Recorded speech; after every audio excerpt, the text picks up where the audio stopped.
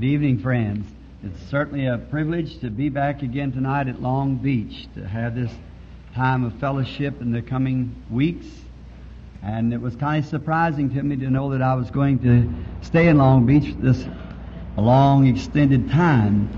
And I think Brother Argenbright, when he called me about coming on to the West Coast from Phoenix, he asked for one night in Los Angeles and one night here. And then when I find out that I've got, or one night, I mean 1 week at each place, pardon me. And then I find I got 2 weeks here. Sunday through Sunday, I think. Tuesday through Sunday. And so we're expecting now to have a great time. Yeah. Now we can only have a good time in the Lord as we all worship Him together. We must do that. And now I was talking to the pastor today and asked him just what type of service. Was it a revival we were anticipating, or was it to have a healing service? And he said, just as the Lord will lead. So that's just about as good, I guess, as I could ask for. That's what we want, where the Lord leads. And then if the Lord has the right of way, then everything will be all right. And I think this is my second time to this tabernacle. I think this is the place we come, wasn't it, Brother Demas, one night? Down here about 2 or 3 years ago or something. And a couple of years ago, yes, sir. And then I was once over at the Municipal Auditorium here when I first come to the West Coast. And so I kind of feel like I'm part of you to begin with. Not only because I've been here, but because I've been to the same place you did to find salvation at Calvary. And that's where the only fountain that I know is that fountain of Calvary. Yeah. Where God poured out His blessings upon the human race, and there's where I received mine, beneath the blood of the Lord Jesus. And now, if the Lord willing, I'd just like to just see how many was wanting to be prayed for, have a healing service one night. Let's see if we raise up our hands around. Well, that's a nice little group for a healing service. So, for church anyhow. And then, well, tomorrow night, how would you like to have a healing service tomorrow night? Would that be fine? All right. I'll have the boys over here to give out prayer cards about 6:30, something like that, so it won't interfere with the other parts of the meeting. And we'll pray for the sick tomorrow night, if God willing. And then we'll see then, as He leads, goes on, see how many. In a little church meeting like this, we can pray for all the sick in one night. So to be here 13 nights, that's going to be quite a healing service. So if the people come in, the sick keeps crowding in, well, we'll keep praying for them as they come in. Now, maybe this next coming week, if it be the will of the Lord, I just finished, before I started this year's tour, at my tabernacle, I finished a series of the 7 last church ages and Revelations. And maybe, the Lord willing, I'd like to take next week on the 4-horse riders of Revelations and give a night on each horse and each rider and what it represents and the time that we're living in. I think it should be, we should all be warned of the things that's coming. That's what the church today lacks, is the warning of making ready. I believe really the church was in better condition 40 years ago for Christ to come than it is today. 40 years, I was speaking on that the other day at the Westward Ho at the Full Gospel Businessman's Convention, of how that the church in 40 years lost ground just like it did in the wilderness. But it's the time now when the old fighters is dead and we ought to get ourselves together and get started on for the kingdom of God and go over and possess the full blessings. And just as the Lord will lead this week, we'll be speaking on those subjects and making ready. Now, a minister cannot bring a revival. There's no preacher can bring a revival. He doesn't pack it with him, and the only thing he can do is just be loyal to God and His Word. And the revival has to come by the people in your home, in your life. Now, revival isn't adding new members to the church. It's reviving that what we've already got. To revive means to bring back. So, a revival, I stood here some years ago for my first time by a large body of water, which was Lake Michigan. I was just have been ordained in the Missionary Baptist Church. I was about 20 or 21 years old. And I went up there when they had some great Easter sunrise service out on the lakeside. And I was acquainted with Paul Rader, and he was supposed to speak at that meeting. And I wanted to visit the tabernacle while I was in Chicago. It was for my first time to see that larger body of water. And I went out on Lakeshore Drive, and I stood out there a little while, and I noticed all them waves jumping up and down, just flashing around. I thought, what's it so excited about? What's all the excitement? And the little waves would start and then run out and be great big waves and bounce into each other and break apart, and the foam would fly up, and then it'd come back in, and I see the big waves coming again, breaking on the bank like you're used to here. But that was something new for me, a landlocked servant. So I noticed how. Now, so what it must be that the lake's having a revival. That must be what it is. It's having a big time. Just jumping up and down. I thought that's good. That's fine. But I thought, well, what if it gets a lot of extra water when it's having a revival? I thought, no, there isn't one drop more in it right now than if it's perfectly calm. Not one bit. It's the same water, but just having a revival. Jumping up and down. I thought, well, what good does that do? Come to find out, when it's having revival and jumping up and down like that, it washes all the trash out of it up on the shore. So that's what the church needs, is a revival. Get all the world and things of the world washed out so it can look clear, be pretty again. When it all comes down, it's got the same amount of water. But what causes the sea to do that is because there is a wind comes. It begins to blow against the waves, blow against the body of water and pick it up. Well, that's what the church needs tonight, is some mighty rushing wind coming down upon it again and reviving it and getting all the world out and the things of the world out. And that way then it starts a revival. And then when it settles down, the church is all in condition then to start off then to receive spiritual gifts and blessings from God. And that's what we want. Praise God. I do not believe that the revival that we're looking to come is coming in the fashion that we are looking for it. It always comes contrary to what we're looking for. Christ come different. John the Baptist. Well, if anyone would have thought, I suppose if some of the interpreters of the Scripture in John's day would have said, the voice of one crying in the wilderness, prepare the way of the Lord, make His path straight. I imagine some of them thought that God would slip the quarters out of heaven and have an angelic escort coming down to the ground and some great dignified prophet to come walking out of the glory. And it was to be so great till all the low places to be made high and all the high places bring down low. And the mountains was to skip like little rams and all the leaves would go clap their hands.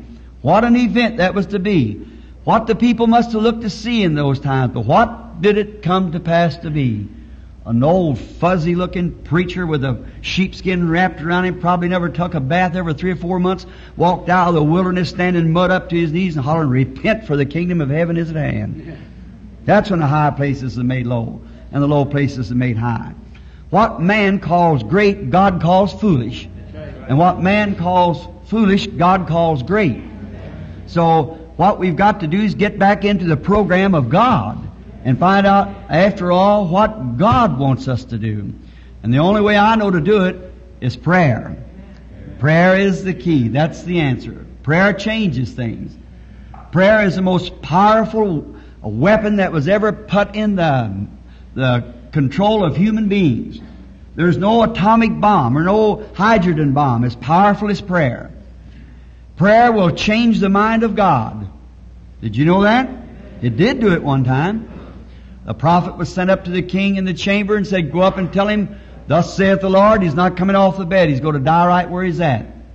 And Isaiah went up and told Hezekiah that. And I can imagine all the celebrity at the gate the peasants out at the outer courts, when they went in, said, "O prophet of God, what will become of our king? Thus saith the Lord, he's going to die."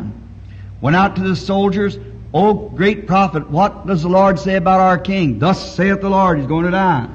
And that was right. The Lord told him that. Goes on down, gets in his little hut somewhere back in the wilderness, and Hezekiah turned his face to the wall and wept bitterly and said, "Lord God, I beseech you to consider me. I walk before you with a perfect heart. I need 15 years longer to get my kingdom in condition." And you know, looks like if God would have wanted to say anything, he'd have told him while he was talking to him. But God has ways of doing things. And you have to come God's ways and God's means of doing things. As long as we try to get in ourselves, then it won't work. And we just can't pattern after one another. We've got to live individually before God. Now, the greatest man in the land, of course, was the king. The greatest person in heaven was God. There was the greatest man on earth talking to the greatest man in heaven, the greatest in heaven, and yet the great powers of heaven couldn't talk back to the king because he wasn't meant to be that. He is just a king. And then he talked to Isaiah, that was his prophet, and said, "Go tell him that I've heard his prayers and I'm going to spare him them 15 years. Now how you think that prophet must have been embarrassed coming right back? What are you coming back for, prophet? Thus saith the Lord. He's going to live. And just left the gate saying, "Thus saith the Lord," he's going to die. Come back, "Thus saith the Lord," he's going to live. "Thus saith the Lord," he's going to live. Why? What changed it? Prayer. That's the secret. Prayer opens the door. Prayer. Whatsoever you ask in prayer with faith believing, you shall receive it. Ask abundantly that your joys may be full. Let's ask God tonight to just not spare nothing, but pour out the powers of heaven. If He has to shake us and tear us to pieces and go down to Potter's house and be remolded again. If that's what it takes, that's what I want. And I think that's what every honest-hearted believer wants, no matter what it takes. Now let's bear that in mind as the meeting goes on. I don't care, Lord, what it takes, but I want you to revive me. If it's something I'm doing, something I ought not to do, something that I should have done, just tear me to pieces and make me over again so I'll obey you.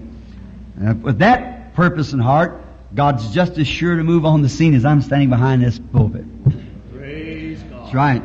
Now this is the first time, and I can remember in all the history of my meetings that I've ever come to a place to hold a revival, not a healing service. And I'm just glad that this is planned out this way. I thought that maybe it would be we'd go up to Los Angeles and here a few nights and up there and like that, but it panned out somehow, or planned in God's great economy that I was to be here, I suppose, for these 2 weeks in a church holding a revival.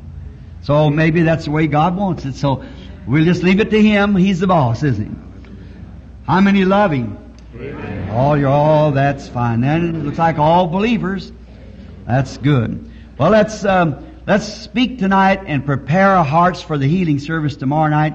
Then on Thursday night, we'll start right off with the evangelistic texts and so forth, if the Lord willing.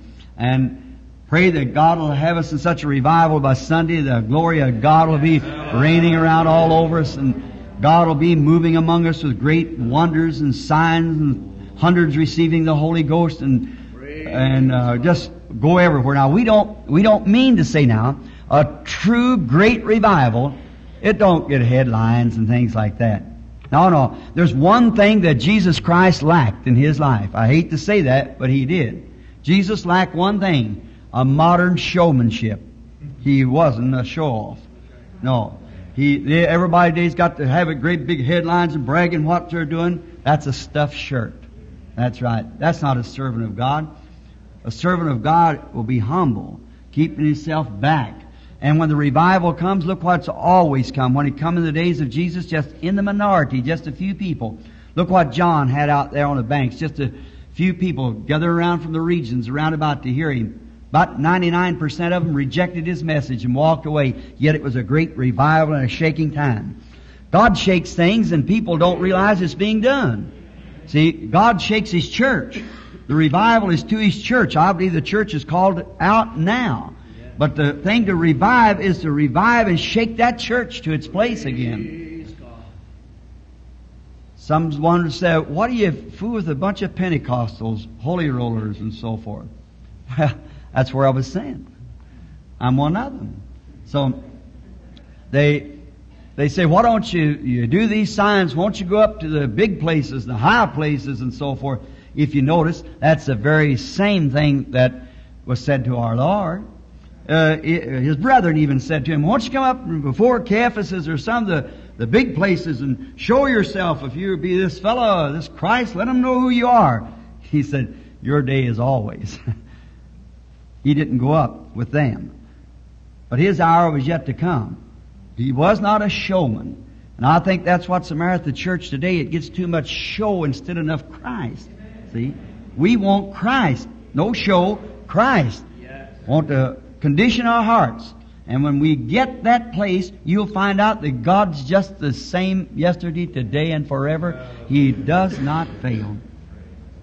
Now let us bow our head just a moment and approach the author before we approach his word. Our Heavenly Father, we are indeed a privileged people tonight to be assembled together here in a free nation where we can worship God by our own dictates of our conscience. We are so glad for this and for an open door yet in our land, knowing that it won't be too long now until this opportunities will be taken away from us. And Lord, it'll be a great thing when it is, because then the love of God will constrain us till our hearts will come together. I pray, Father, for this oncoming meeting for Long Beach and for this church called by God's assembly, where God's children assemble together. And the church is the people that makes up the body. And we pray, God, for this pastor. I pray that you'll bless him, Lord, and by his throwing his arms open and his heart for a revival to begin, may their prayers not be in vain. But may you answer us this week with a sweeping revival that'll catch fire all up and down this west coast, Lord. Yes, Lord. And the peoples of God realize that as it was in the time of Ezekiel, the bones went to the bones and the skin upon it, and they stood up, but yet they needed to be prophesied to cause life to come into them. And Heavenly Father, we might organize and get the churches together and join our hands and go bone to bone, but yet it takes the prophecy of a shaking wind to bring life back to us again. Father, we pray that there'll be not only a protractive meeting, but a revival that'll truly shake every heart, every home, every church, every member, until the Holy Spirit becomes predominant in every life. From that, Lord, will go forth workers into the street corners and byways, with not a shame look upon their face, but as gallant soldiers burning faces like Stephen's was, when like a house on fire in a high wind, they could not stop him, neither could the Sanhedrin court stop him. But he screamed out upon them, stiff-necked, uncircumcised in the heart and ears. Even death itself didn't stop his message. It got on to Saul of Tarsus, never left him until God, you struck him on fire and started him out and become an apostle to the Gentile age. That one man, when he's dying, kneeling on his knees and saying, I see Jesus standing at the right hand of God. That look upon him. God, we pray that you'll send the Holy Spirit in such a convicting power that'll place that look of determination upon every heart and upon every face that gathers in this church. Grant it, Lord, that there might be a soul-searching time, for we realize that we're living in a late hour, later than we think. You said you'd come an hour that you think not, so it may be at any time. I pray, Father, that you'll help me.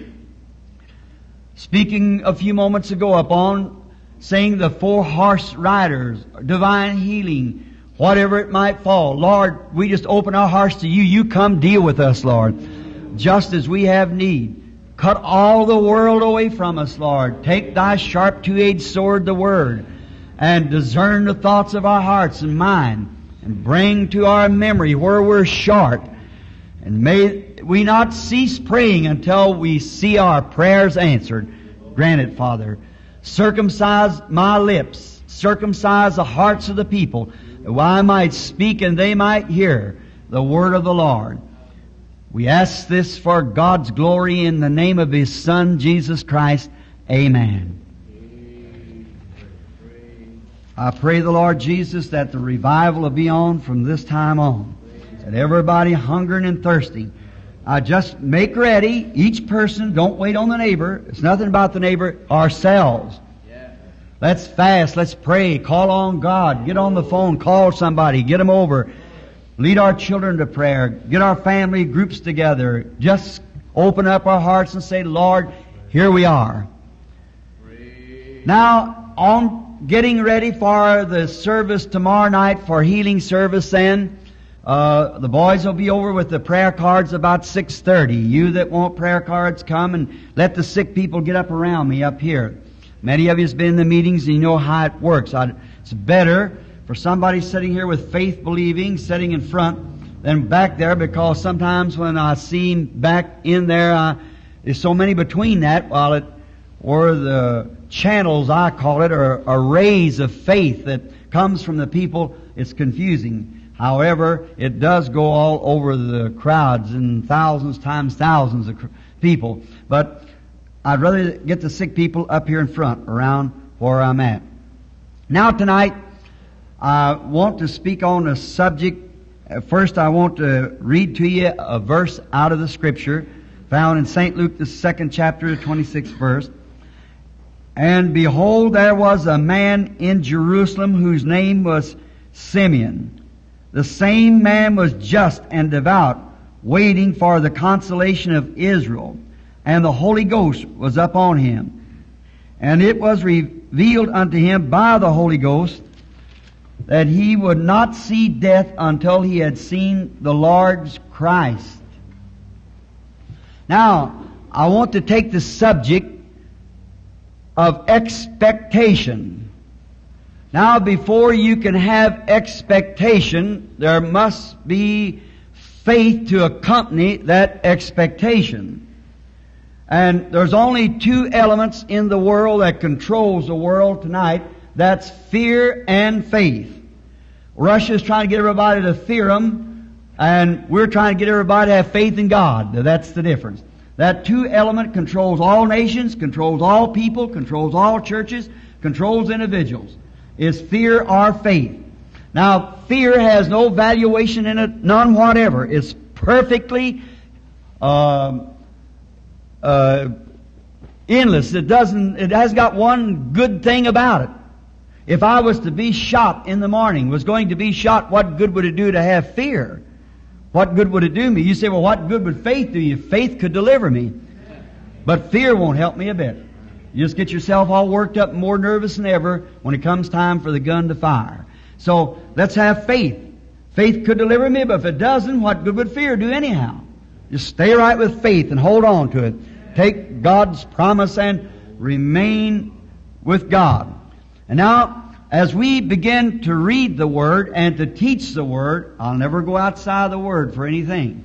Remember that you must believe this in God, that God keeps His Word. He'll do that. If He doesn't, He isn't God. God is infinite. And when anything is infinite, there's no way to explain what infinite is. But we are finite. Therefore, we can say anything, and to next day or an hour from that or 5 minutes, we'll have to alter it and say, oh, I was mistaken. But God can't do that if He's infinite. Because He makes His promise, and He can never go back on it. His promise is always the best. His decision is always perfect. And if it's perfect, it can never be any more perfect. So it's always got to be right. Now, therefore, if you have faith, I was speaking to a doctor some time ago about one of his patients that had been healed. He said, why, Billy, his friend of mine, he said, there's There's no doubt at all. Said, the cancer was there. Said, I operated on the man and couldn't get it. It was in his throat. And he said, and he was a brother-in-law to the doctor. And he said, it's absolutely gone. And some of the people was out to the man run the motel while he was having the meeting. He was telling everybody about it. And how that faith did it. He said, yes, Billy, I believe that. Said, now to have faith, said, now I believe if he had went out and touched a tree and said he had faith, and I said, no, that won't work. He said, if he had faith, I said, he hasn't got no grounds for faith. Touching a tree, having faith. That's superstition. You've got to have a ground for faith. And faith cometh by hearing the Word of God. Now, before, if you just take it like any newspaper report or something, why, you can't have faith in that. They'll make errors because they're human. But this Bible cannot make an error. It's got to be perfect because it's a Word of God. And God is no better than His Word, or you're no better than your Word. I'm no better than my Word. So therefore, when the Bible says anything, remember, it's settled forever. And if God has ever called on the scene to make a decision on a certain thing, and the decision that He made when He's called on the scene for the same thing again, His decision has to remain the same way. He cannot change it for one, saying, well, I did it for this one, but I won't do it for this one. Now, if He does that, then He made the wrong decision when He made it the first time. So He's made His Word so that if ye can believe. When a man asked Him forgiveness for his sins, and God forgave that man of his sins, if you come, or whosoever will, comes upon them same basis of humbly asking forgiveness, based upon faith, God's obligated to do the same thing He did for that man the first time. And if a man's ever sick and calls on God, and if God ever heals one person, ever did heal one person, and the same grounds that He brought that man to for his healing, if he's ever called on again, he's got to remain with the same decision. If he didn't, he made a mistake. And then if he made a mistake, he's not infinite. And if he's not infinite, then he's not God. See, you've got to come right back to know this Word's the truth. Yes. Now that's exactly what gives me my bold stand in Christ, because I believe that Word is truth. It just cannot fail. It can no more fail than God, because it is God. In the beginning was the Word, and the Word was with God, and the Word was God, and the Word was made flesh and dwelt among us. Hebrews 4 tells us that the Word of God is powerful and more sharper than any two-edged sword, cutting both ways into the sunder and the mire of the bone, and even a discerner of the thoughts and intents of the heart. When Jesus looked upon the audience and perceived their thought, what was it? He was the Word. In the beginning was the Word, and the Word was with God, and the Word was God. Well, they ought to have noted that He was the Word of God made manifest. Now, that same spoken Word of God, the Holy Spirit, can make any promise of God manifest, if you'll just believe it. Now, expectations. It has to be built upon something that's got a faith behind it. Because if you're expecting something, it's because something's been promised or some way like that. So if you want to have real expectations, it must be built upon, thus saith the Lord. Amen. Amen. Look at Noah. It was sometimes God asked you to do things that's ridiculous to your own human thinking. Now remember, if you're going to enter this revival trying to figure out something, you might as well enter out to begin with, because you can't do it. Remember, God does not know man man does not know God, rather, by his head. He knows Him by his heart. In the Garden of Eden, a man was divided between God and Satan. Satan took his head. God took his heart. With his intellectuals, he tries to reason out things. But by faith in his heart through God will make him believe things that reason won't even vindicate. For it's the substance of things hoped for, the evidence of things not seen. See, he's got to believe God's Word. Oh, brother, if you could just get that down good and sunk in your heart, it'd make every devil jump and leave right now. See? Hallelujah. Oh, it does it. Now, I know what I'm speaking of. This is 31 years in the ministry for me. And I know what I speak of. And I've never sincerely in all my life ever asked God anything with this Bible open unless He gave it to me or told me why He couldn't do it. And that's right. Because sometimes He can't give it to me because I think I want it and He knows better. But He's always come and told me why. And so I know that's true. So God keeps His word. You can just depend on that. Now, when Noah was asked to build an ark by God, why, he moved with fear. Could you imagine what the critics were saying? Noah was expecting it to rain because God said it was going to rain. Now, it never had rained on the earth. Could you imagine the critics saying, oh, look, poor old fella's kind of a little off of his head. But he said, where's that rain at, Noah? Tell me where's that. I don't see any of it up there. There's no rain from up there. Never has been, never will be. But Noah said, God said so. That settles it. If God said so, He can create rain up there if He wanted to. So he was expecting it to rain, so he made preparations for the rain. Oh, I like that. Oh, make preparations as long as you hear God's Word, then make preparations for it to happen and wait under expectation. Oh, that makes me start feeling religious to begin with. See? To think that God said so, then be expecting it. Now, if God has promised a revival here, we're going to have it. Let's make ready for it. If God promised to heal, let's make ready for it. If Jesus said, the works that I do shall you also, let's make ready for it. Move out everything, get ready. We're right in time. So now it'll seem foolish. Now you say, well, how's it going to happen in a day like this and when all this, I don't care what anything contrary is to that, it's wrong. We can't see it. I see no hope of it, look like. But if God said so, let's do it anyhow, because God said so. It'll happen anyhow. I'm expecting it. I believe Jesus is coming. Science is proving they can take a little pollen from something or some mucus and put something in it and so forth like this, and they can almost make human life, they claim. Oh, they're so smart they got a Sputnik up in the sky and a human heart beating in it. That don't bother me a bit. They say, oh, one of these days you'll find out all the religion you're talking about's crazy. No, I won't. Jesus will be here.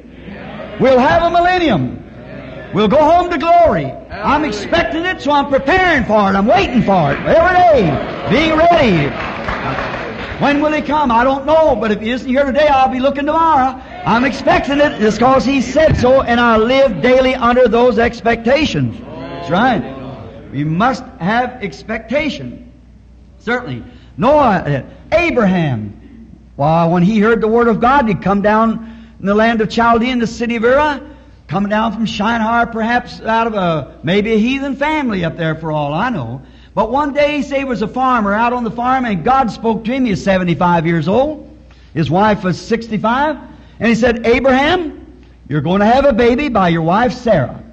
Well, he went out and got all the arrangements made. Why? He was expecting it. He was expecting the baby come anytime. Will it be the next 28 days you'll know about it? I don't know if it isn't. Maybe the next 28. The first time I imagine he said to Sarah, how you feeling, dear? After the first month had passed, no difference. Thank God we'll have it anyhow. Go ahead and make the little booties and get the little jacket ready. Get all the bird eye and the pins, because we're going to have it. That's right. I'm expecting it. That's right. Put them in your hope chest and get ready, because it's coming.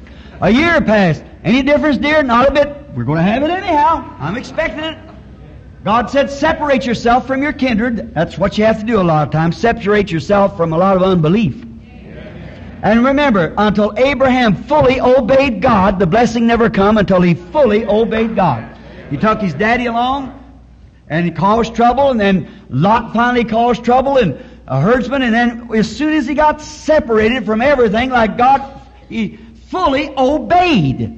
When he come to full obedience, then God brought the blessing. Now the Pentecostal church has been expecting a visit into the promised land for all the restoration of the gifts and things. But as soon as it began to speak with tongues and interpretate, then they begin to organize, make different organizations, separate themselves and things like that. You battle around for 40 years. You just keep on battling as long as you do that. But when you get yourselves together, like they did on the day of Pentecost, come together, then expect God to do something. If the people that's called by my name will assemble themselves together and pray, then I'll hear from heaven. Yes, hallelujah. Now, if we'll do that, we can expect something. Until we do that, we might as well not expect it because it's not coming. We've got to fully obey God. You've got to come to a place where the assemblies of God and the church of God and the Foursquare Church of God and the oneness and two-ness and three-ness and five-ness and all them other little isms that you got off on will forget your differences and come together and pray. Then I expect to hear something from heaven. They say, well, they'll do this. Well, the other day, a certain organization, when I was in Beaumont, Texas, because I had sitting on the platform from one church sponsored me, about 42 churches, and they were all fine people, and the district presbyter called me up and said, I'll draw a line. From this on, Mr. Branham, I'll draw you out. You had a man sitting on the platform was baptized wrong. Well, I said, I'm going to do something different from that. I'm going to draw another line, take you in. You put me out on one, I'm going to draw another, take you back in. That's right. So that's what it is. Spread out our tents way out down there. Get over, brother. Yes, sir. That's what we got to do. And then when we do that, we can expect God to answer. But until we do that, He won't answer because we've got to separate ourselves from the things of the world. And as long as the Pentecostal church keeps lusting after the things of the world and this, that, and the other, and then you just might as well quit.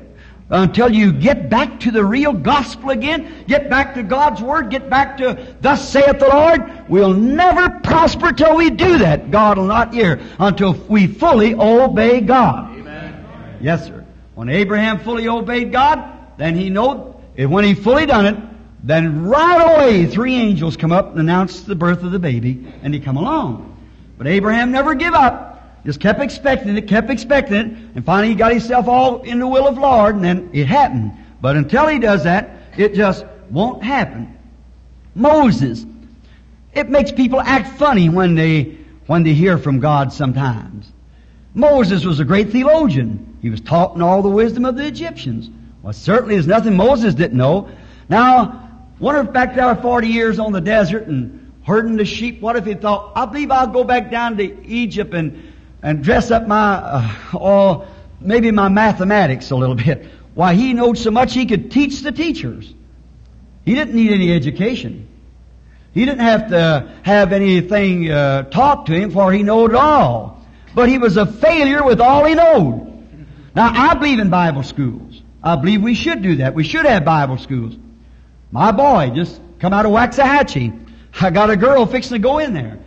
Waxahachie Assembly of God School and Waxahachie, Texas. I believe in that. But brother, when we get the teaching in our schools and seminary, just the right way to speak and so forth and all the education and so forth, what we need today in seminaries and all is a back to God. Yes, amen. Back to God. Not our educational programs, but our salvation program. Yes, yes.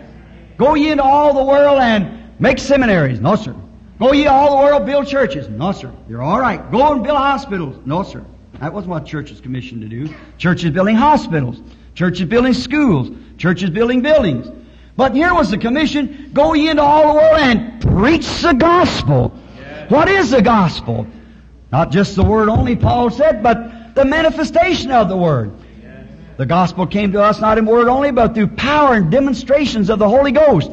In other words, go ye into all the world and demonstrate the power of the resurrection. Amen. These signs shall follow them that believe. Just teaching the Word won't do it. You've got to have the power of the Holy Ghost behind that Word to make it come to life again. Amen. It'll come to life. You say, oh, Brother Branham, that was 2,000 years ago. All right, critic, I want to shut you up right now. See?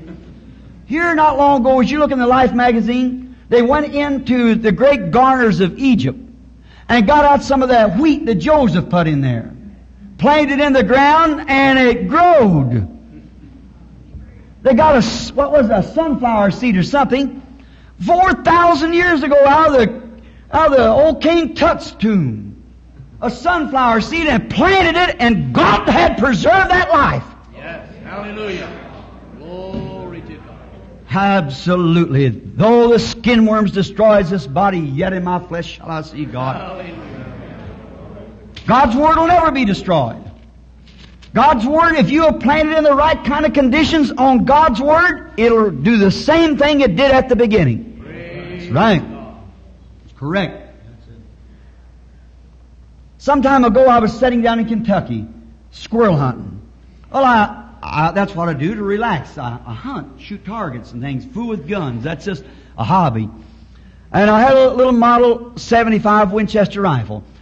At 50 yards, I stood on the range and drove 9 straight carpet tacks with it, right straight through the paper. And then, first thing you know, when I'd shoot at the squirrel, I'd have to see 4 corners of his eye. If he's looking at me, I wouldn't shoot at him. If he had his back turned, I wouldn't shoot at him. He had to set right. 30 yards, I'd leave him alone. 20 yards, he had to be 50 yards. That's just because I got enough that way. One day that little rifle went out, and I just couldn't make it come in at all. I rebedded it, and I've done everything I could do and tighten loose, just 5/1000ths of a vibration. Here, I'll put it a half inch at 100 yards. So, you see, it's got some part tight and other loose. You've got to have it right. So I sent it back to the Winchester Company, and I've got the letter at home now. They said, Reverend Branham, there's not a thing wrong with that rifle. Said that rifle will group an inch at 25 yards, and a Model 75 will not group any better. Said it's not a target gun to begin with. Said it's only got one leg screw holding it together. Therefore, you've got to get a vibration out of it. Now, that was the man who manufactured and made the gun. The Winchester Company. The proofs. The man who spent his lifetime and engineers to make up the gun, they said it will not group any better than 1 inch at 25 yards, and I've been driving tacks at 50 yards with it. Now, I sat under the tree one day and just crying. There's Brother Woods and a couple of friends of mine up there shooting squirrels. I didn't care where they hit him, just bang away, and anywhere it hit him is all right. To me, I thought I might drop down on his cheek, hit him a little bit behind the ears or something. That wouldn't be right. It had to hit the eye. It wasn't right. And I thought, well, now, it don't make any difference what the Winchester Company says. I know that it will do it because I've seen it do it. And I was sitting there one morning under a little old crooked over tree, crying. Got so nervous I got to crying. I said, Lord, here I am away from the services, out here in the woods, trying to relax. And a little old nervous thing like me, why did you ever try to send me out in a meeting anyhow? I'm a failure to begin with. And why'd you ever send a person like me? Looked like you got a man that was a man, and somebody was studying quiet. And I just kept sitting there crying and talking to the Lord, both hands up, and the tears poured down my cheeks. I heard a voice, that light in the bush. And he said, I made you that way for a purpose. You know that you can't be satisfied until that rifle, no matter what anyone says, you know it drives the tack. See, at 50 yards. And then he said, that's the reason I made you thus, because no makes any difference what anybody says. See, the days of miracles is past. There's no such a thing as the baptism of the Holy Ghost. Listen, there is. Because I know it so. Those apostles taking that same Holy Spirit, they saw visions, they raised the dead, they healed the sick, they done great miracles and signs and wonders. And if we'll just get it zeroed in, you can't say, oh, that day that church says this way, my church is the oldest and this is that. That don't make sense to me. If they made it drive the tack, it'll drive it again. Yes, amen, amen. If they brought forth a world-shaking revival with the power and the promises of God, we'll do the same thing if we'll accept the promise and expect it to happen. Hallelujah. But you've got to believe it. You just can't halfway believe it. And you know what?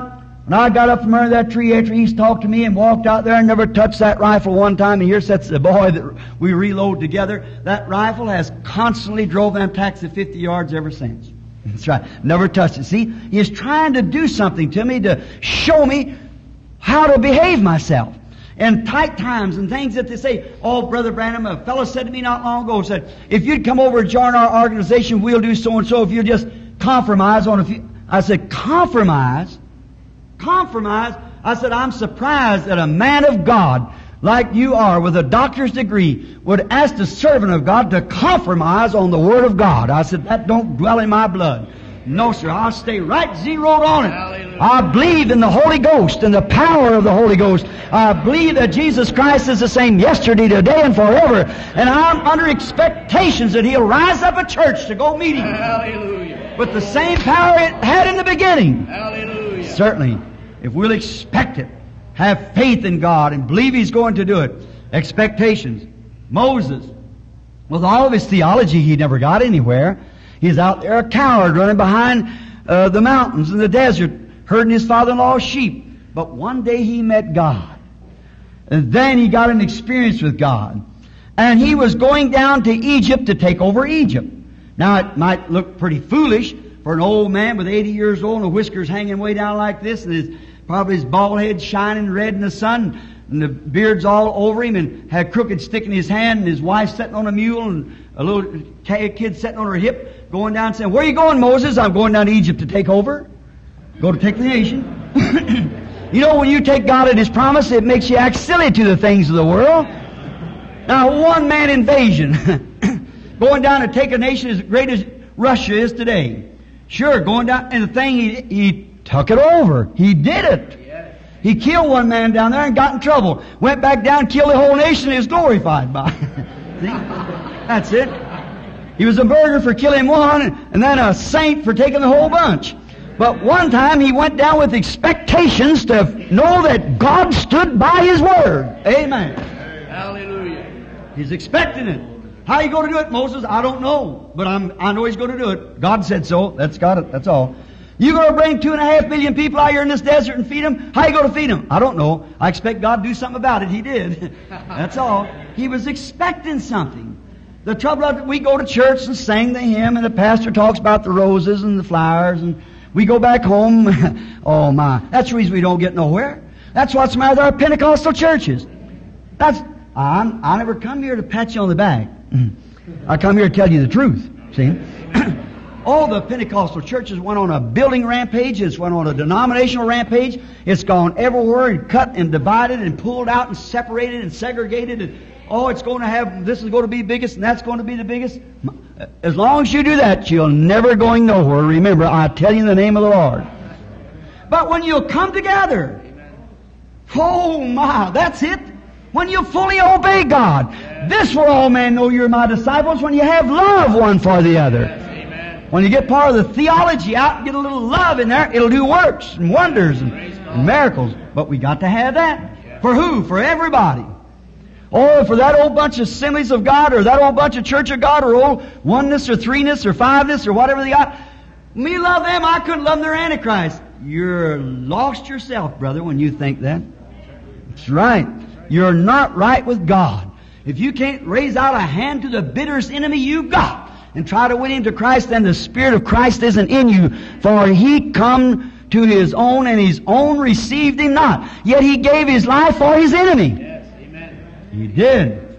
How true it is, and that Spirit of God in you makes you feel the same way about everybody. When you get to a place now you just can't act it, the devil knows whether you're acting or not. I can see that epileptic child out there one day, and Jesus 10 days before that give him power to cast out devils and raise the dead and heal the sick and do all kinds of miracles. It's getting on pretty good. Come back and said, even the devils is subject unto us. Having a big time. A few days after that, here they was all stumped. They met a man down there, that wouldn't come join their society, so they forbid him to even cast out devils. See the bitterness coming in? See? Oh, we forbid him not. He wouldn't join our assembly. So we told him not to do it. Jesus said, don't you do that. No man can do a miracle in my name, can speak lightly of me. And them's not against me. Them is for me, is not against me. So we find out then on that kind of an attitude, they had an epileptic boy down there just crying over me and praying and stomping and I can imagine one of them coming up and saying, here's the way I done it. Well, you brothers step back. You all don't know how to do it. Here's the way you do it. Shirt stuffed out, hallelujah, glory to God, shake him, pour a little oil on him, shake him again. That's the way I done it. But it didn't work that time. That's what's the matter today. That's why it isn't working so good. See? But after a while, someone come walking down quietly. Oh, the father unto him and said, Lord, have mercy on my child. He's variously vexed with the devil. And when Jesus cast the evil spirit out of him, then the disciples come and said, why couldn't we do it? What was the matter with us? He never said, I took my power back. He says, because of your unbelief to work the power that I gave you to work with. That's what's the matter with the church today. It's let down. It isn't expecting nothing. It's just sitting there, droopy and dead. What we need is to have expectations. Simeon, this great old saint of God, he was a man of great reputation. Oh, today they happen to say, but wait a minute, sir, I'm a businessman, I'm a doctor, I'm a professor. You're no better than anybody else. And whenever you think you're better than somebody else, then you're nothing that you ought to be, the Scripture says. See? When you get to a place, you got to, how can you have faith when you're expecting honor one from another? See, you must prefer one another always. That's the life of Christ, to prefer your brother, sister. And if they are wrong, that's all right. You'll never make them any better by kicking them around. Put an arm around, pick him up. Amen. I like this old-time religion. I'll tell you what it'll do. It'll make a tuxedo suit set by a pair of overalls and put an arm around one another and call each other brother. Yes. That's right. It'll make a calico dress and a silk one call one another sister. It sure will. It's gun barrel straight and sky blue. And it'll certainly do it. Now, but Simeon was a man of great reputation. He was an old sage, about 80 years old. Now, he was going around telling everybody, I'm not going to die until I see the Lord's Christ. Now, the Bible said, what made Simeon do that? Because the Holy Ghost was up on him. That's the difference. The Holy Ghost is up on him. Now, I imagine the great denomination that he belonged to said, oh, the poor old fella, he's got one foot in the grave and the other sliding fast. Just let him alone. Won't be long till it'll be over. He's going to die pretty soon. So just let him enjoy himself going ahead. He's got a little, some kind of little illusion, so a little something wrong, you know. But Simeon still believed it. He didn't care about his reputation. He let everybody know. He was expecting to see him. He said he's not going to see death until I see the Lord's Christ. I hear some of the great rabbis, you know, stand up, the young fellows, you know, all the had the PhD and LLDs and all the other Ds and so forth, and all bottlized in them, you know. And they say, well, the poor old fellow, he's been a good old priest in his days, but I'll just let him alone. He's a little off at his head. But he's going around telling, he wouldn't care about his reputation as a sage. What he was talking about, he had the Holy Ghost on him. Yeah. He said the Holy Ghost revealed to me. See, he was expecting to see it. Said, yeah, I got everything ready. When I see him, I know just what I'm going to do. Yes, sir, got everything ready because I'm expecting to see him. Why? The Holy Ghost said so. Yes, yes, yes. Now, there's no two Holy Ghosts. There's only one Holy Ghost. That's right. Only one Holy Ghost. And that same Holy Ghost that led Simeon to believe that he would not die until he seen the Lord's Christ, that same Holy Spirit's telling me something's going to happen. I just believe it. And it's telling you the same thing. Let's be expecting it. Let's get ready for it. Hallelujah. Make ready. Like taking a trip, get everything packed up. No, this kind of a trip, you unpack everything. Got too much packed up now. The trouble is we have to unload. So this trip you unload. You have to get right in the middle of the road. One of the dear brothers, I was going to say Deweese, I believe. No, that's Oral Roberts. He's the state superintendent of the Assemblies of God of Indiana. I forget what his name is now. Anyhow, Brother Weed, Roy Weed, I guess you all know him. Brother Weed, one day, my cousin, Brother Vibert, has one of the biggest Pentecostal Assembly of God churches in the East, in Evansville, Indiana. It has whole city blocks, just tucked into church meeting. So they had I believe it's called the 500 room. Across the street there's a garage. So Brother Vibert just bought it out, and his brother running competition in Indianapolis, who can have how many thousand in Sunday school. So he had a man's school over there that he just taught in on Sunday morning, 500 in the class. So I was supposed to speak that morning at the man's class. I sat behind Brother Roy. Brother Roy said, you know, I heard a man say, that was me, that the middle of the road is the place. Said the middle of the road. I believe that. God said in Isaiah 35, there shall be a highway. Many of you dear Nazarenes used to sing, a highway of holiness. No. There should be a highway, and is a conjunction that ties your sentences together, and a way, and it shall be called the way of holiness. Not the highway of holiness, the way. Correct roads built so the water washes trash to one side or the other. So you either be real cold and starchy or a fanatic. But the way is right in the middle of the road, right towards Calvary, right up the road. So Brother Weed stood up and said, a man, that isn't good driving ethics. He said if a man drove in the middle of the road, he'd get killed. So that's not good driving ethics. You didn't know I sat behind you. I touched him on the shoulder. I said, that's it, brother. You're just so earthbound. I said, this road, you don't come back. It's just one-way traffic going that way. He's a sweet brother, just as fine as could ever be thought. Oh, God, Don't make him better than Roy Weave. It's just so cute. You know, he said, now you drive in the middle of the road, you get hit. I said, Brother Weave, we won't get hit. We're going one straight way, just right way. We're not coming back at all. A one-way ticket. I'm glad I got it, ain't you? A one-way ticket. What the Holy Ghost reveals through His Word, I believe that is truth. And we stay right with it. So Simeon was a man of great reputation amongst the people, but he wasn't ashamed. Some of us claim to have the Holy Spirit. We get a revelation from God that we should stop doing the things we're doing. But yet, if I do, I'll run around with the Joneses over here. And what will they think about me? Some of you women bobbed off your hair, because Susie did it. Well, if I'd have let my hair grow, they call me old-fashioned. But the Holy Ghost tells you should do it. The Bible said so. Now, if anything says different from that, don't you believe it. It's a lie, because God said it was so. See? And all this other stuff that we've cropped into the Pentecostal church because the Baptists did it, because the Presbyterian do it. And they'll think I'm an old-fashioned fanatic. Seeing our Pentecostal women dressed in dresses that looks like they're skin tight.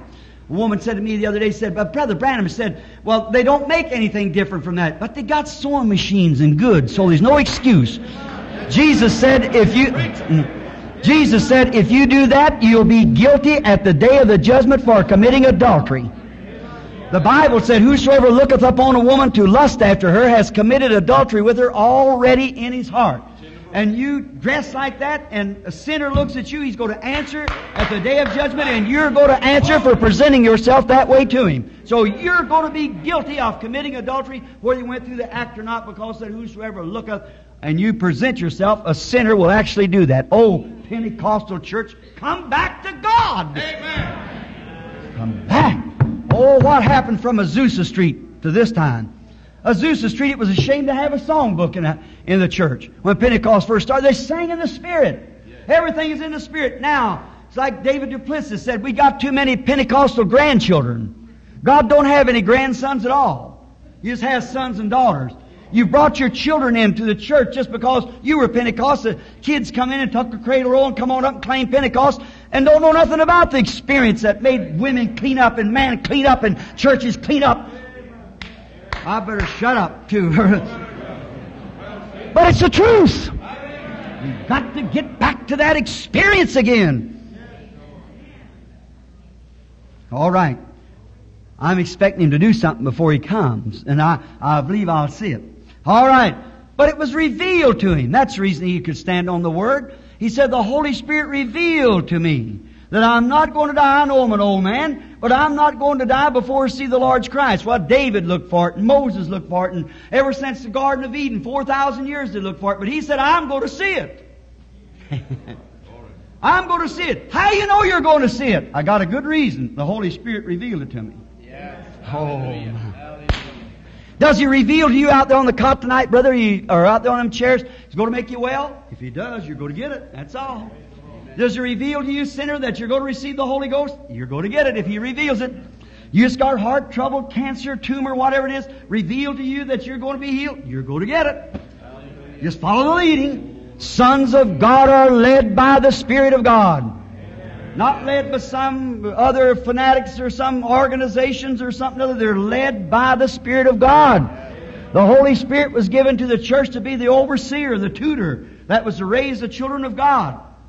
Not our bishops and cardinals and so forth, but the Holy Ghost. I'm expecting the Holy Ghost. Not denomination, not a bishop, not a Catholic priest, not a Baptist preacher or a Pentecostal preacher. I'm expecting the Holy Ghost to come down and set in order a church that will go to meet Him, filled with the power and the resurrection of Christ. I'm expecting that. I believe it. God promised it, that there would be a church there without spot or wrinkle on it. I'm expecting it because God said it was so. Someone said to me, Brother Branham, aren't you afraid you make a mistake some night up there on that discernment? No, sir. He told me He'd stand by me. I'm expecting Him to do it. That's exactly right. Aren't you afraid some of them prophecies will be wrong? If I was afraid, I'd quit saying it. If I wasn't had confidence in one was speaking to me, but I'm expecting it to be that way. He said He'd do it, and it's never failed yet, and it never will. Because I'm expecting Him to keep His word. Revealed by the Holy Spirit, sons of God, led by the Spirit of God. Now let's take a little drama before we close. Are you going to be expecting a great healing service tomorrow night? Going to be expecting the Lord to pour out His blessings tomorrow night? Sure. Let's be expecting it. Be under expectation. Oh, I expect the church to be on fire. The glory of the Lord falling everywhere, and sinners around the altar, and people getting saved and filled with the Holy Ghost, and just a great thing. My anticipations and expectations are built way up high. Hallelujah. I felt led to come out to California, and He's going to do something for somebody. That's one thing sure. I'm expecting it to happen because I feel led to do it. I feel led to say what I say. I feel led to do the things I'm doing, or I wouldn't do it. I want to be led of it, and then I'm expecting something to happen. Now, let's say it's on Monday morning. These about 2.5 million people in Israel at this time, they're under the Roman government. And old Simeon comes in. His duty was maybe to do something at the church, and after a while, here he is standing back there. He gets a scroll. He's sitting over in his study room. The old fellow hasn't went out yet. He's old, real old. And he's standing there, picked up a scroll, and that morning, let's say he got Isaiah. He read down about Isaiah 9 and 6. Unto us a child is born. Oh, unto us a son is given. His name shall be called Counselor, Mighty God, Prince of Peace, Everlasting Father. Oh, who was the prophet speaking of? That's that Messiah that's going to come. That's the one that the Holy Spirit revealed to me I'd see. Now, they didn't have televisions, thank God, in that day.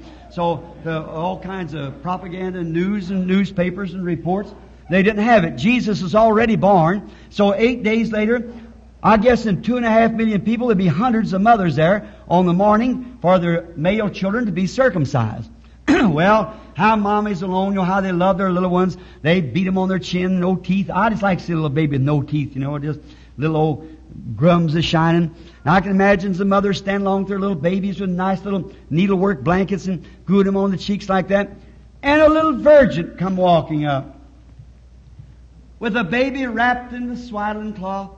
And I'm told, according to history, that the swaddling cloth for our Lord was took off of the back of a yoke of an ox that was hanging in the stall. Been plowing with this yoke, and they unwrapped this and wrapped the baby up in it. I can imagine seeing them society girls, some of Hollywood's best, walking along there, standing in the church, names on the book. Oh my, they're popular members with their little babies all perfumed and, and the needlework and the little booties and everything ready, just walking up, and how the priest was going to know they were great payers on the plate, and, oh, yes, madam, so-and-so, your husband is Dr. so-and-so, like that, how they'd receive that honor. Oh my, all swelled out about it. And this little girl walks in with a baby wrapped in the wrapping off of a back of a yoke of an ox. Now I hear someone say, "Shh, you heard the gospel, have you? You haven't heard the gossip? That girl had that baby by Joseph not being married to him." Oh, it's terrible. Oh, it's horrible. See, oh, it's a disgrace. And she says it's a virgin born. She didn't pay any attention. She held her little treasure in her arm. She knew in her heart who that baby belonged to. She knew that was God's son. No matter how many laugh and don't get with her, the people see you associating with her, then they'll clash you one of them. That's the way it is today. I'm afraid that's what's getting married with our Pentecostal churches. You don't want to be one of them anymore. You don't want that old-fashioned experience of the baptism of the Holy Ghost and the fire and power of God. Say old-fashioned too. That's exactly right. Now, she walked along, and in her heart, she knew who that baby belonged to. Let them say what they want to. She knew who the baby belonged to. And so do you know where that experience comes from. That baby of Christ that's born in your heart, you're not ashamed of the gospel of Jesus Christ. Paul said, I'm not ashamed of the gospel of Jesus Christ, for it's the power of God unto salvation. Hallelujah. I like that. Yes, sir. When he stand talking to Festus that day, of Felix, I believe it was, he said, thou almost persuadest me to be a Christian. And Paul had told him, said, in the way that's called heresy. That's crazy, lunatic. That's the way I worship the God of our fathers. I'm glad to join hands with you tonight. Aren't you Pentecostal people? Aren't you glad tonight to say, I'm one of them? Used to be a little Pentecostal song we'd sing. They were gathered in the upper room, all praying in His name. Baptized with the Holy Ghost, and power for service came. What He did for them that day, He'll do for you the same. I'm so glad that I can say I'm one of them. Aren't you glad of that? Oh, so glad that I'm one of them. She walked along with that baby. And all of them saying, don't get near her now. She's a holy roller or something like that. Just look at, maybe I said the wrong thing then, but I hope I didn't. So she knowed that baby. She knowed who it belonged to. She knowed that was God's Son, no matter how much disgrace it is. And you know that if you've ever received the Holy Ghost, you know that that's God's experience for you. You know where you come from. You know the pit you were taken from. You know what saved you. You know what made you different. And she went along. That's all right, what they say. I'll not pay attention. I'll just look at you, darling. Oh, if the Pentecostal church could just fall in love with Christ like that. Lord, I'll look at you, darling. You're God's darling. Cast out to the dogs. I'll give my conduct like a real Christian. I'll walk in the light of the cross with an arm out of love and sweetness. Yeah, I know who you belong to, darling. You are a present gift to me by God. And the first thing you know, Simeon's sitting over in the room, Isaiah 9 and 6, and the Holy Spirit. Now look, if the Holy Spirit has promised you something, and you've been expecting it, it's up to the Holy Spirit then to see that you're led to it. How many's been expecting a revival? Yes, amen, amen. All right.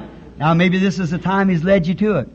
If there's a revival in making, He'll bring you right in. How many's been expecting healing? Sure. All right, then here you are right at the fountain. Look, the David said, when the deep calleth to the deep. If there's a deep calling on the inside, there's got to be a deep somewhere to respond to that deep. Amen. See what I mean? Your people live by the seaside. Before there was a fin on the fishes back there had to be a water first from the swimming, or it never had no fin. Before there was a tree to grow in the earth, there had to be an earth first, or there'd been no tree to grow in it. Because I've often made this statement. I read an article in a paper some time ago that a little boy at school kept eating the erasers off his pencil. And they sent home and asked his mother, what was the matter with this little fellow? And one day she found him outside eating the pedal off of a bicycle. So she took him down to the laboratory, or clinic rather, to have his blood tested and so forth. So when they checked the little fellow, they found out that he needed sulfur. His little body was craving sulfur. So sulfur's in rubber. So now look, before there could be a crave for sulfur, there had to be a sulfur first to respond to that crave. In other words, before there is a creation, there has to be a creator to create the creation. Yes. See what I mean? Now, if you're thirsting for more of God, how many like to have more of God? Yes. Well, it shows there's more of God for you to have. That's right. You want to be healed? Well, just as sure as you believe that God is a healer, there's a fountain open somewhere, you never have that desire. If you crave to have the Holy Ghost, that shows there's a fountain open somewhere filled with the Holy Ghost. See, there has to be a creator to create the creation. And then there has to be something out there to respond to that creation. Amen. Now, the Holy Spirit was obligated then to lead him to that fountain. Amen. Oh, if you're expecting it, the same Holy Spirit leads you to that fountain. It's got to open up somewhere. If you got that burning desire in your heart, the Holy Spirit's obligated to lead you to it. Right to that fountain. Filled with blood. Drawn from Emmanuel's veins. Where sinners, that's unbelievers, plunge beneath the flood, lose all their unbelief. That's right. Oh, you want to be to a place where you can surpass any doubt in your mind. Don't you want to be that way? Well, there's a fountain somewhere to do that. You're searching for it. Searching for it. Now, then at that time, if he had been searching for it, testifying about it, expected it because it was a promise, and every promise in the book belongs to you. So, he'd been searching for it. Then, if it was close to him, it was the Holy Spirit's obligation to lead him to that place, to where Christ was. That's the Holy Spirit's obligation. Now, if you believe in healing, it's the Holy Spirit's obligation to lead you right up to the fountain. Now, you don't have to get in, but He'll lead it up, show you. If you're seeking the Holy Spirit, then the Holy Spirit will lead you right up to the place where you can receive the Holy Ghost, if you just let Him lead you. How can you hear the Holy Ghost in the room that morning? Simeon said, "Stand up! Where you want me to go, Lord?" Not for you to know, just keep walking. Here He comes. Don't know where He's going. He's just walking. Walks out into the room. He looks all around. Just keep walking, Simeon. Whereabouts, Lord? Just keep walking.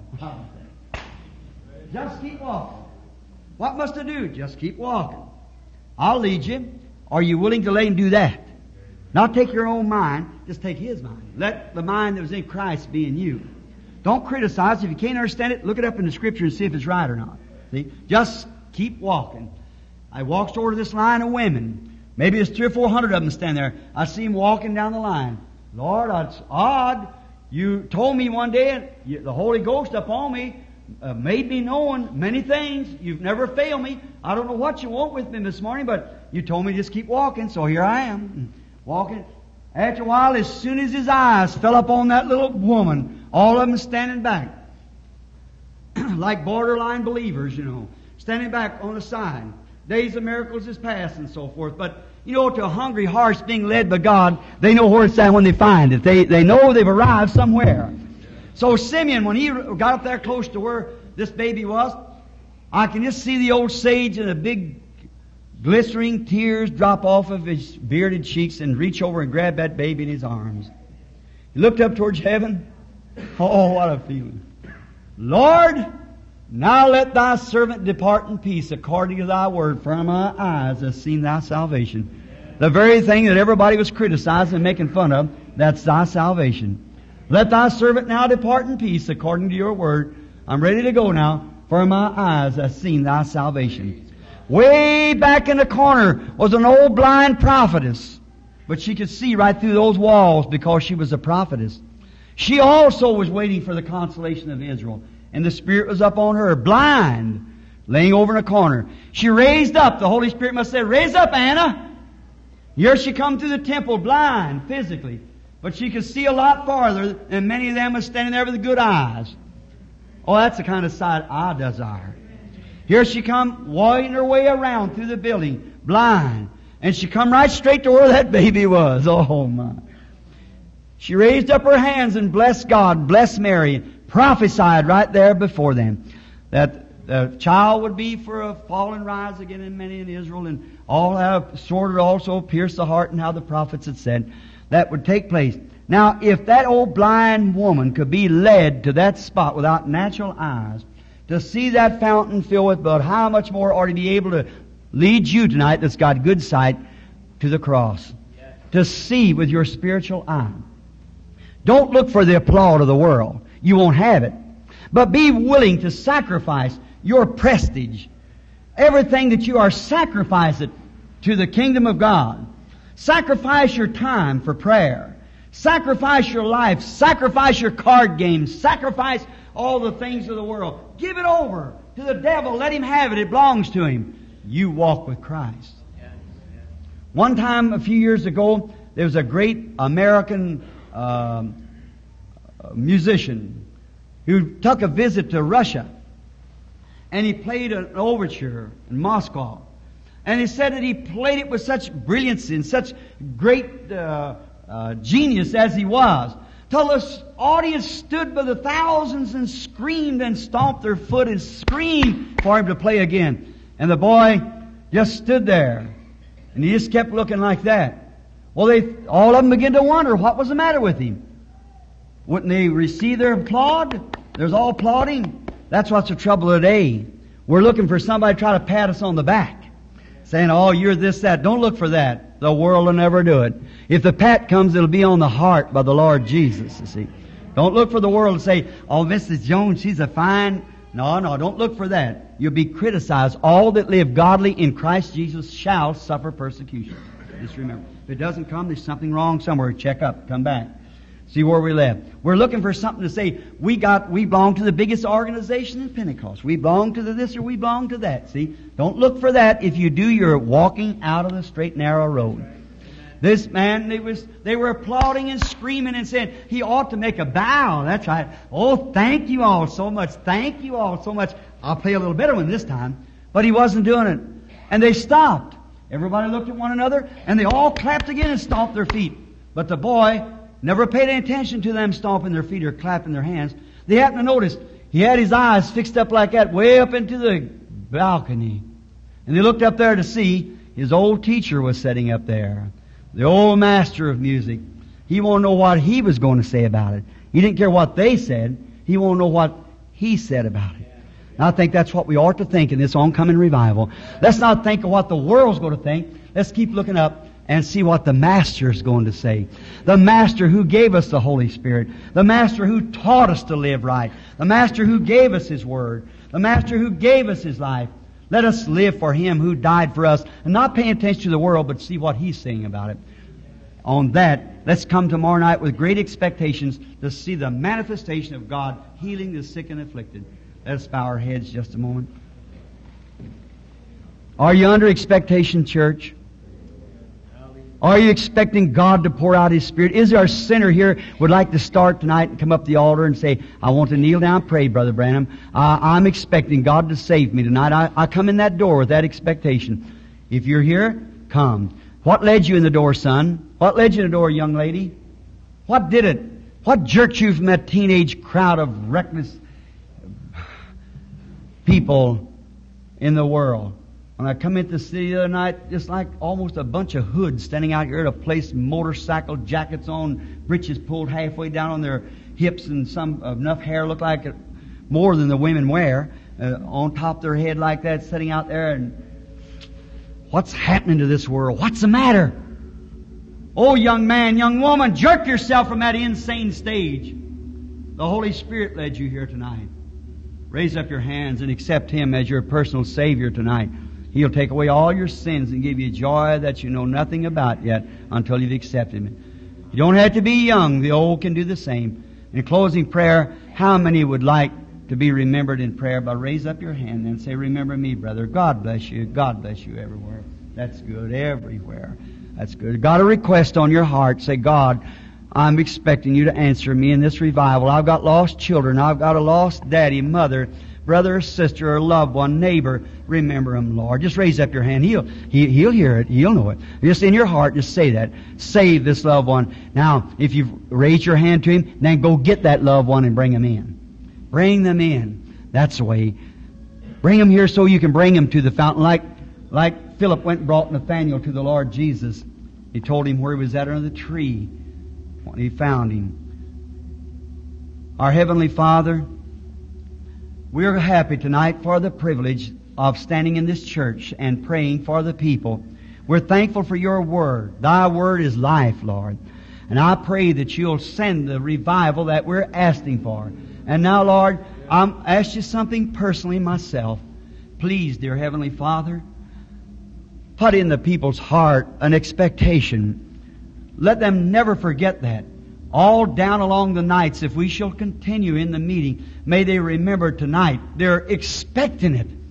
We come every night. Say, well, it never happened last night, but I'll be expecting it tomorrow night. It'll be tomorrow night. I'll be the one. I'll be the one that receives the Holy Ghost. I'll be the first one at the altar to repent of my sins.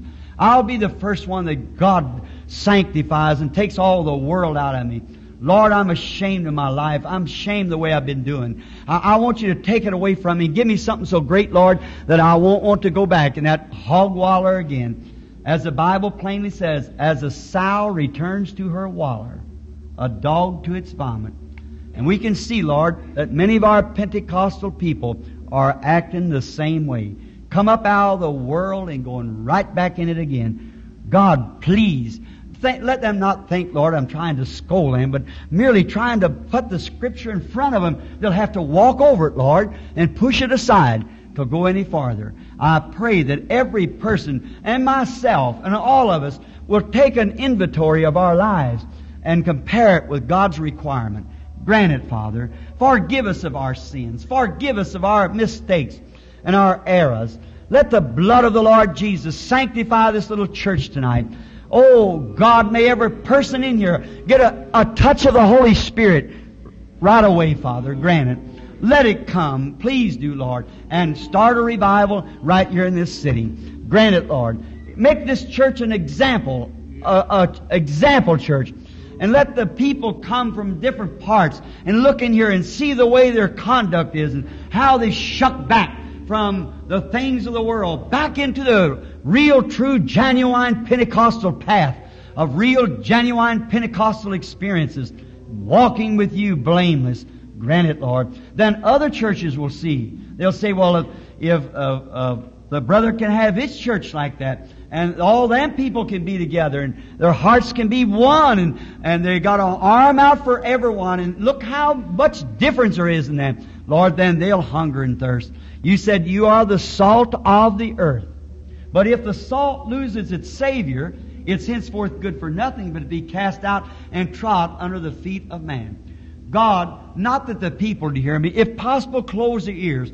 I want to say this, Father. I look at the way the Pentecostal church is getting. Oh, God, professing holiness. And what have we become? Salt that's lost its Savior. God, bring the Savior back to the salt quickly, that it might contact this rotting world. That it's a Savior if it contacts, and it's got life in it, it'll save. God, make us saviors of the world. Grant it, Lord. Put the Savior in us, the strength in the church, that people might walk in this door and see the power of the resurrection of the Lord Jesus moving among the people, showing Himself alive forevermore. May we not look to the applaud of the people or the opinion of the people of 40,000 in a meeting to make a revival. Oh God, that isn't a revival. I pray that the Holy Spirit will get a hold of a few hearts and shake the church and cause a real Pentecostal revival. Grant it, Lord. You promised to hear prayer, and I believe you will as I commit the service to you and the peoples to you, that you might answer our prayers and fulfill our desires. In the name of Jesus Christ, amen. Let's sing this good old song of the church. I just love it. It's one of my favorite songs. Give us the card. I love Him because He first loved me. Purchased my salvation on Calvary. Do you know it? Pardon me. I love Him. Now let's worship. We've had a cutting message. Let's worship. Love Him because He first loved me and purchased my salvation on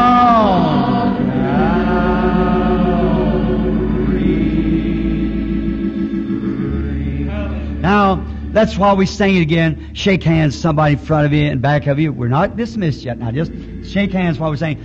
Shake hands with the Methodists, with the Baptists, with the Oneness, with the Two-ness, and with the Church of God and the Assemblies of God and the Foursquare. We're all Foursquare. Let's draw our lines beyond any denominational barrier and be brothers.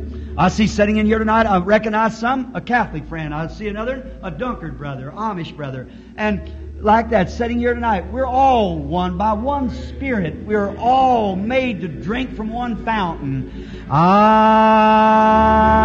love you.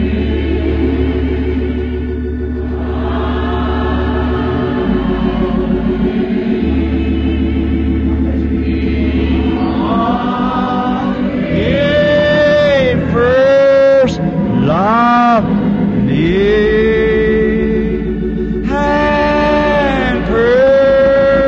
Just my salvation on Calvary's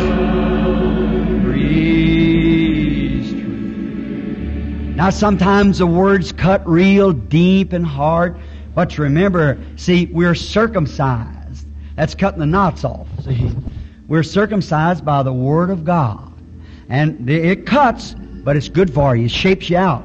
Cut a tree back and it'll bear better. Don't let too many loose ends get run out on it. That's what's the matter today. We got too many loose ends. Running out this way and this way. Too many societies and too many of this and too much of that. Let's come back to one thing, Calvary. Where we can sing with our heart. And humbler you make yourself. I'm trying to dodge an issue here. I'm going to say it. My last meeting at Tucson, Arizona, 3 or 4 nights ago, I seen the white people come in there, starchy, Pentecostal, starchy as they could be. I seen some poor old Mexicans comes in there. They was there that morning when I spoke at the morning service.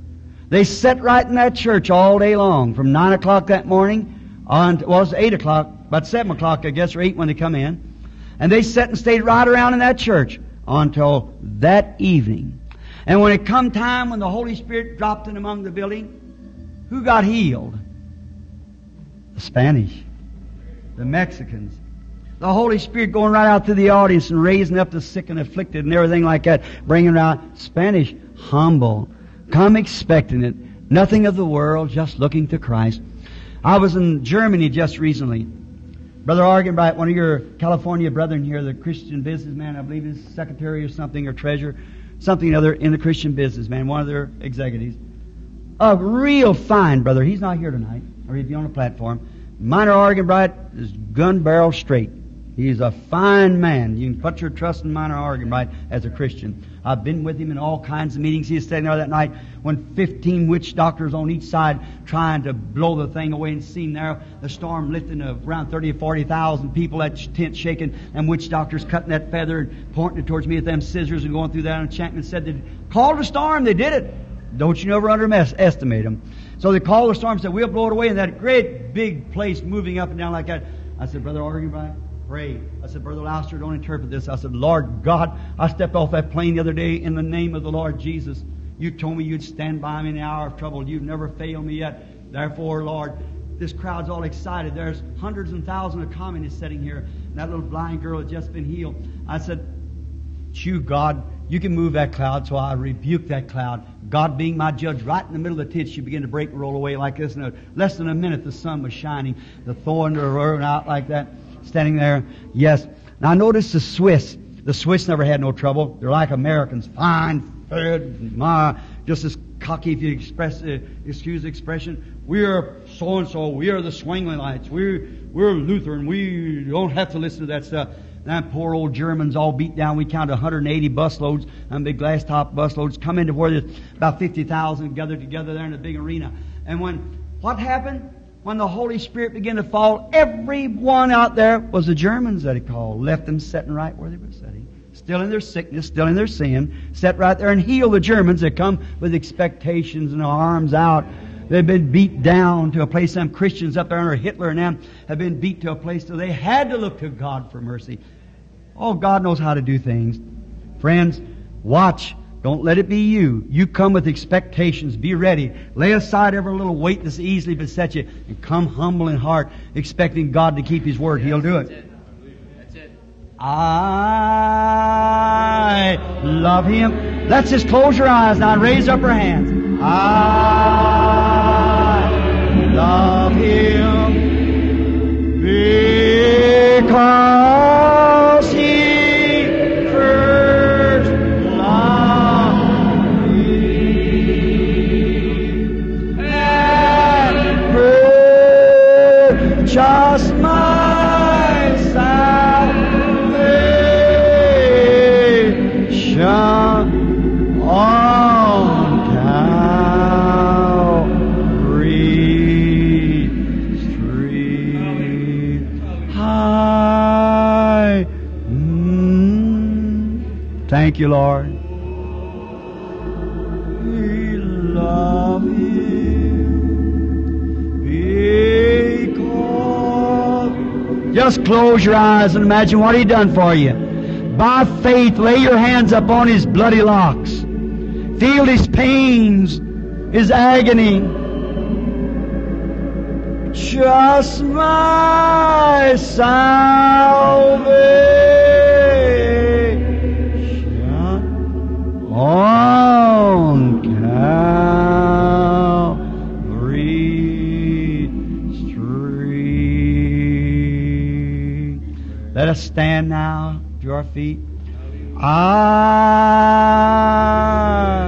love Him. Hallelujah. Worship Him now. Just raise up your hands. Let's worship Him. Because He first loved me and purchased my salvation on Calvary.